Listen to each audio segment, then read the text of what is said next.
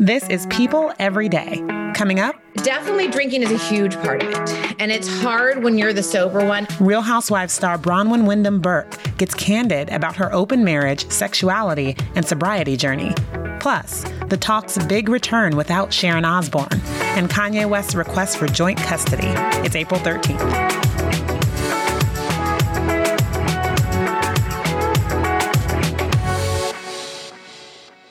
Hi there, this is People Every Day, and I'm Janine Rubenstein, your host this Tuesday and, well, every day.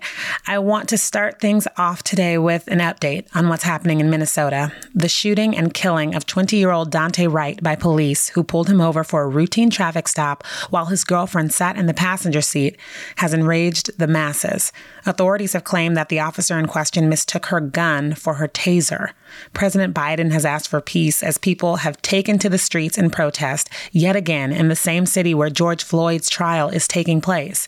And amid the outcry, politicians and stars are raising their voices as well. Barack and Michelle Obama issued a statement saying their hearts are heavy and underscored their desire to, quote, reimagine policing and public safety in this country. Beyonce posted a picture of Wright captioned "Rest in Peace," and actress Regina King articulated the painful, almost Groundhog's Day-like feeling that so many, myself included, are grappling with today. She wrote, "Here we are saying prayers for another family because another reckless officer exposed themselves at the expense of another Black human being. I'm so sorry, Daunte Wright. You are so much more than another. I will never get used to this." And then there's The Daily Show's Trevor Noah, who just about summed it up for me. Now, regardless of the specifics of how it happens, incidents involving police getting out of control with Black suspects are still far too common. And you know that because this shooting in Minnesota isn't the only example of police brutality people are talking about today. There will undoubtedly be much more to come on this very sad story, and I'll keep you updated. Shifting to the world of television, later in today's show, I catch up with the newly single Real Housewives of Orange County star Bronwyn Wyndham Burke, who shares all about her journey to sobriety and sexual freedom, so stick around for that. And in other small screen news, let's get into today's top stories. So I am very happy to be joined now by managing editor of People.com, Charlotte Triggs, who I love talking to, but specifically today because this woman has a master's degree in the drama that has gone on The Talk. Like, this show has been all over the news, and now they are back. They're back from hiatus, and we are getting just some more insight into what really went down between Sheryl Underwood and Sharon Osbourne. Of course, they coasted together for 10 years, and the drama continues. So, Charlotte, walk us through. Well, one, hi. Hello. How are you? Thanks for having me again. Digging right in. You're welcome. Dive right in. Yep. Walk us through where we are now in this saga, which everyone should remember stems from that big Oprah sit down with Harry and Meghan. Okay, so the show's finally back after a month. That outburst that happened on the show, that was already a whole month ago. Sharon Osbourne was defending Piers Morgan. And then in the course of defending Piers Morgan, she began lashing out at her co-star, Sheryl Underwood, in a very, very uncomfortable way, really inappropriate way. And that led to ultimately her departure from the show. So in the interim, the two of them have debated publicly whether they talk to one another. That came up in this first episode. Sheryl acknowledged that she did text me, actually. And I had these text messages from her. Yeah, I did. I was not lying when I said she didn't call me, but yes, she did text me. I have not spoken to and do not have any phone call missed or received that I can find in my phone. But there were text messages sent to me. And the reason that I did not speak about or acknowledge or even respond to those text messages because they were coming to me during the internal investigation. How does that shake out for you, Charlotte? I mean, I absolutely understand it. Okay, right? There was an investigation that's in part why Cheryl didn't do her podcast for all those weeks. You know what I mean? It took a while for us to hear from her. And when she broke her silence, it really did feel like, wow, okay, we're finally getting a story. Whether or not from that specific moment, the investigation was still ongoing or done already, that's not totally clear. It must have been done because Sharon had departed already. But it just strikes me that she didn't paint the full picture of what was going on. You know what I mean? It's like, and when Sharon said, why are you trying to ruin my reputation, and showed the receipts, she obviously felt she had to. It seems as though she did have a point. Like, why would you not paint the full picture? If somebody reached out by text message, maybe you don't want to get into it because there's an investigation going on, then maybe don't talk about it at all. Yeah. I mean, and on the flip side of things, you know, she was on the show today with, on the show Monday with Elaine Welteroth, who is a co-host as well. And they were just talking about how hard that moment was for the both of them as Black women, you know, being, you know, in the workplace and having to make sure you keep your composure and all of that. So it seems to me that Cheryl, even though she's saying like she wants to take the high road and we could still be friends if she reached out, I feel like she's still, you know, angry and hurting over it. Yeah. I mean, it's like, that was a very ugly moment on the show. And it was really uncomfortable because she said she felt trapped in that moment because she has to behave a certain way. There's like no choice about it. And it's an unfair standard that she feels she's constantly having to live up to like, you know, remain completely composed, to be extremely organized with her thoughts, to be, you know, you're not allowed to have an emotional reaction is what she feels. Yeah. And then especially when you're told don't have an emotional reaction. Totally. She said, don't cry. That was the worst. Yeah. She's like, don't cry. I'm the one that should be crying. Yeah. There's issues on both sides. But, I do hope these are real people and they have feelings, right? You know, people lash out at each other. It just strikes me as such a very real type fight, right? Like people are not talking to each other in the language that they want to be spoken to, right? And it's like, they're just not, they kind of don't want to agree. They don't want to get on the same page. Hopefully at some point they do get there.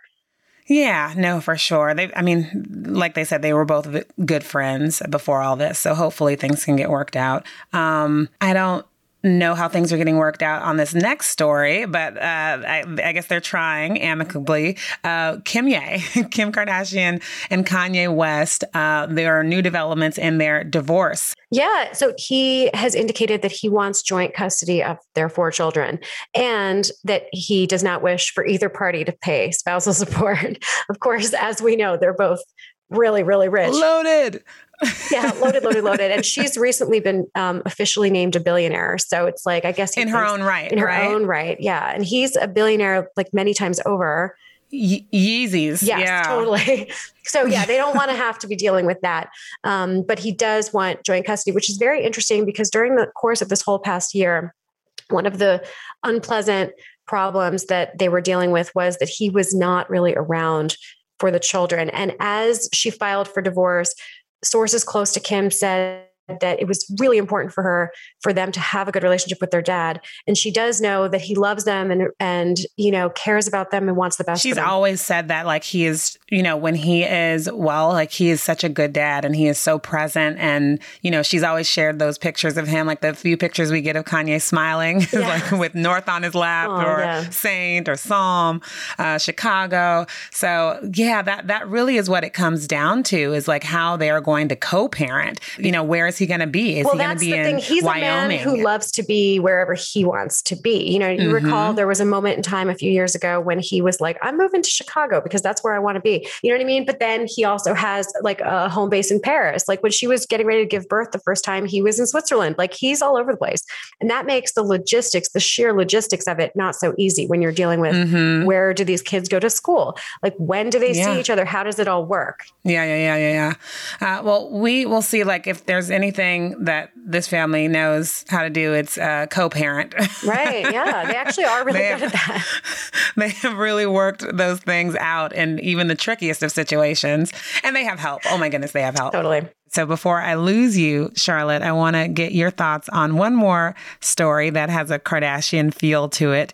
That's the story about the man who had the over-the-top proposal that everyone's talking about right now. William Hunn from Atlanta, who proposed to his girlfriend, Brittany Miller, with multiple rings, not just the one. He got down on his knee. She turned around and there was this like hand mold little situation with 5 different rings on it for her to choose from in the moment. Like boss moves, I must say. I loved it. Some people were like, that's too much. So what was your initial feeling about this story? I love that. I think it's so cute. I mean, it's like, who wouldn't want to have the choice, right? On the other hand, I can see it both ways. I can totally see it both ways, because on the other hand, it's almost more special when they've put the thought into it and given you something and it like feels like something that reflects their taste and what they think you like. Of course, what if they got it wrong, right? I know, right? What was it? On Sex and the City when it was the pear shape. Yeah, and she threw up in the bathroom. Yeah, no, it's like I guess you can get it spectacularly wrong. So this guy knows himself. He's self-aware. He knows her. He knows his fiance. Gave her options. Wait, it reminded me and my producers of that moment on Sweet Home Alabama. Will you marry me? You remember that? Oh, yes. Yes. Yes. Yes. Yes. Yes. That's like, in theory, that's like a fantasy, right? Like you get to just go and you have carte blanche to pick whatever you want. Doesn't go matter. Pick out your ring. Money's no object. It reminded me of the scene in The Crown where Princess Diana gets to like go through the jewelry box and pick out her ring.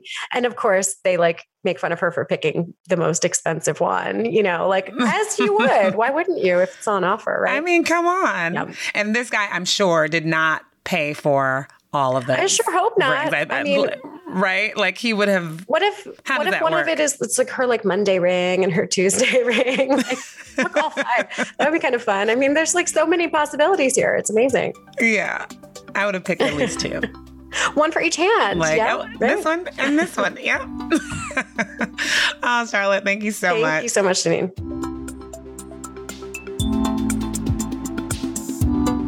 Next up, Real Housewives of Orange County star Bronwyn Wyndham Burke speaks her truth. Stay tuned.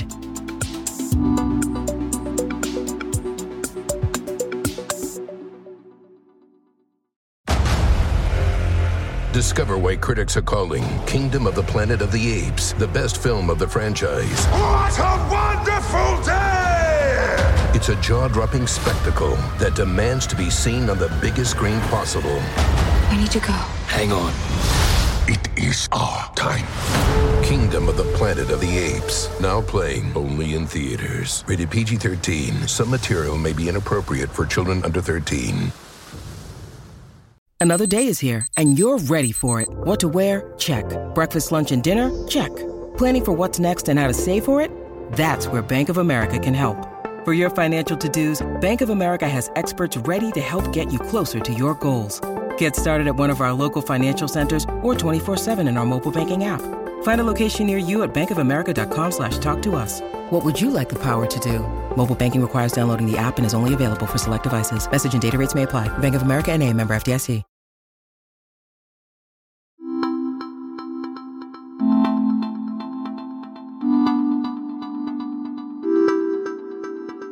Reality star Bronwyn Wyndham Burke is all over the news right now for a lot of reasons. She had a very contentious season of Real Housewives of Orange County where she made a splash and became the first Real Housewives star to come out as gay.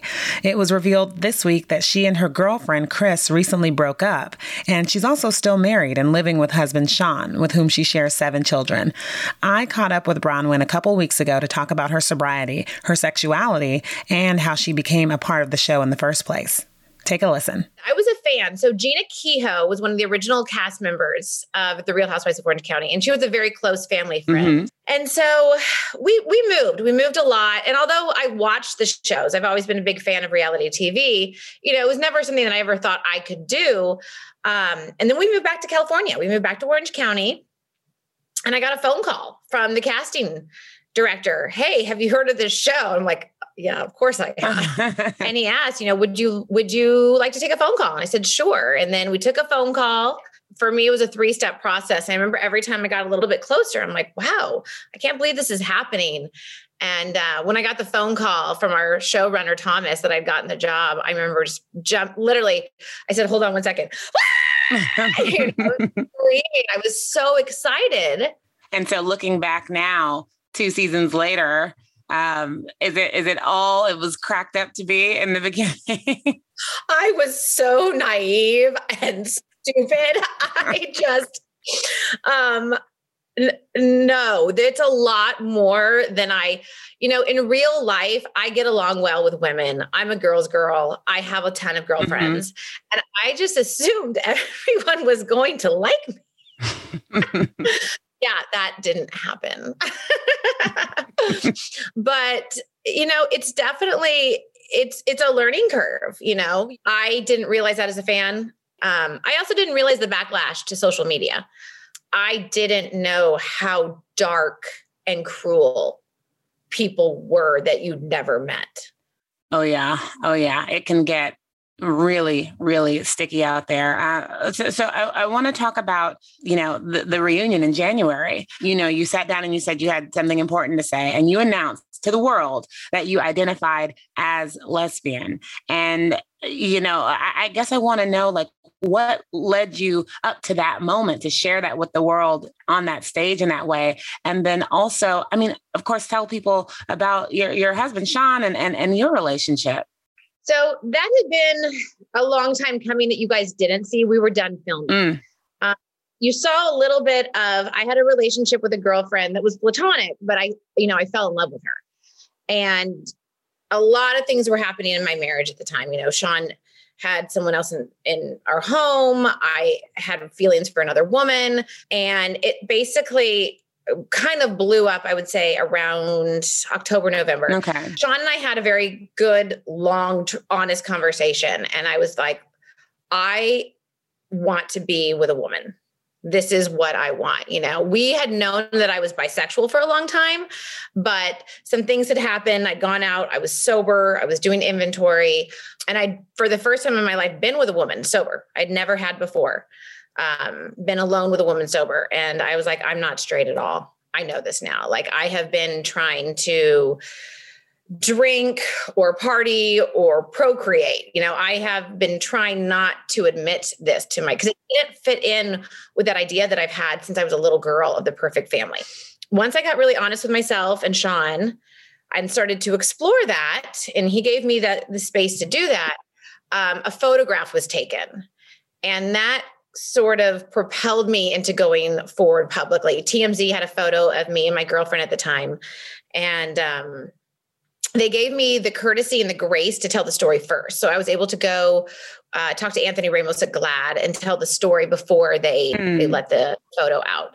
So I probably would have kept it to myself a little bit longer because it was so new. And I was still if you look at the GLAAD interview, you can tell that I'm shaking. We actually had to refilm the beginning part because I was nervous. I was stumbling. Wow. And then Sean said on the reunion that it felt like a relief when you came out, because you could be your true self. So, we're about 2 months after that. How are things between you two? How is this working out? It has been a day by day process. Some days have been great and some days have been really hard.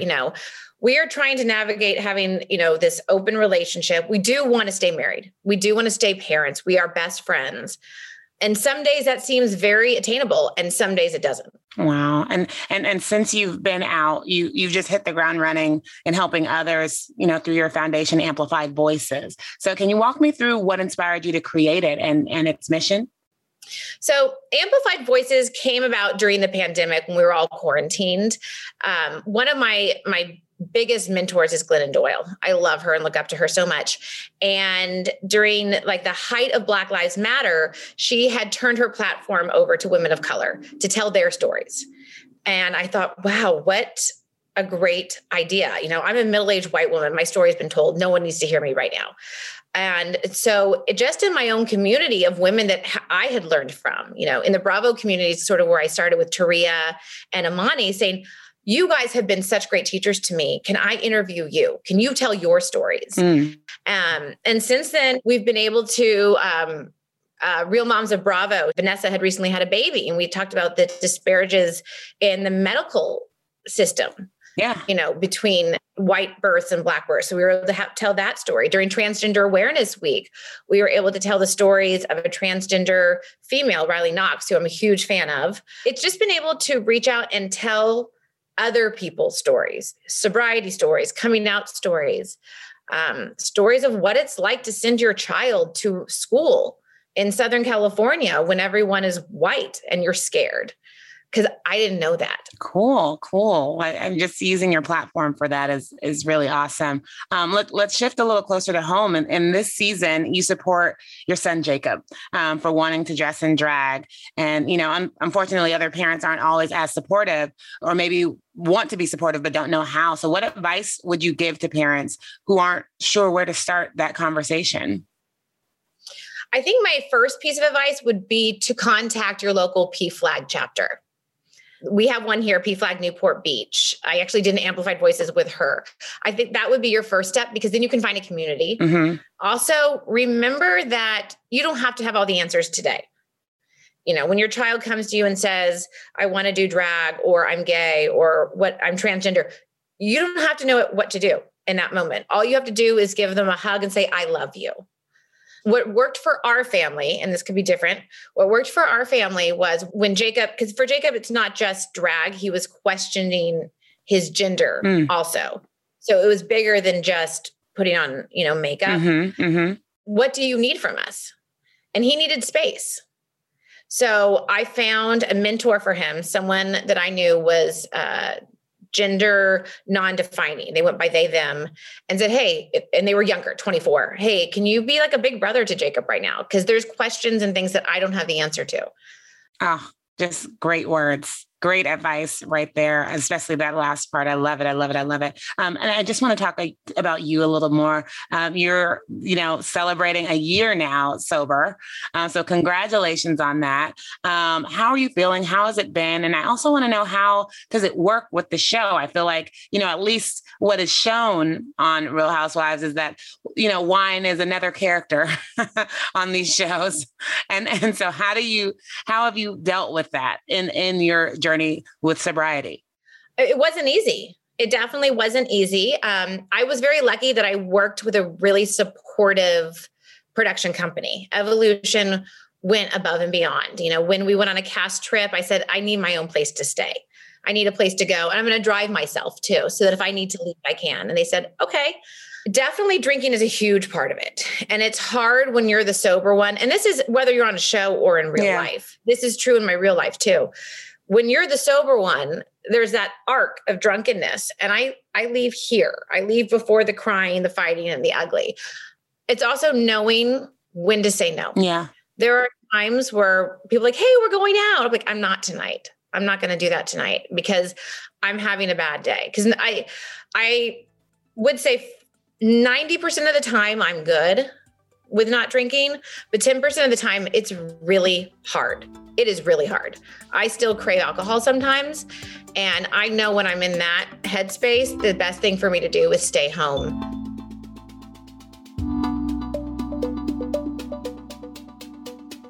That was Bronwyn Wyndham Burke of Real Housewives of Orange County.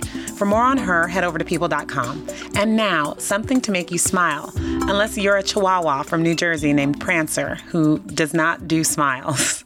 So Tiffany Fortuna has been fostering little Prancer for 2 years now, and the struggle is real with this pooch. Fortuna took to Facebook with a hilarious letter that's now gone viral, and in it, she is pleading for someone to give him a forever home. Someone, anyone other than her. Why, you ask? Well, dear Prancer has been driving her family crazy. She writes, every day we live in the grips of the demonic Chihuahua hellscape that he has created in our home. So, okay, first off, Prancer and her husband don't get along. The dog has like a deep-seated disdain for the man. All men, in fact. She writes, Prancer only likes women. If you have a husband, don't bother applying unless you hate him. And kids and other pets aren't exempt. He doesn't like them either. According to the hilarious pitch, Prancer wants to be your only child. Well, I have a feeling that he checks off all the boxes for some woman out there, and he'll have a forever home to terrorize soon. Have a great day, you guys.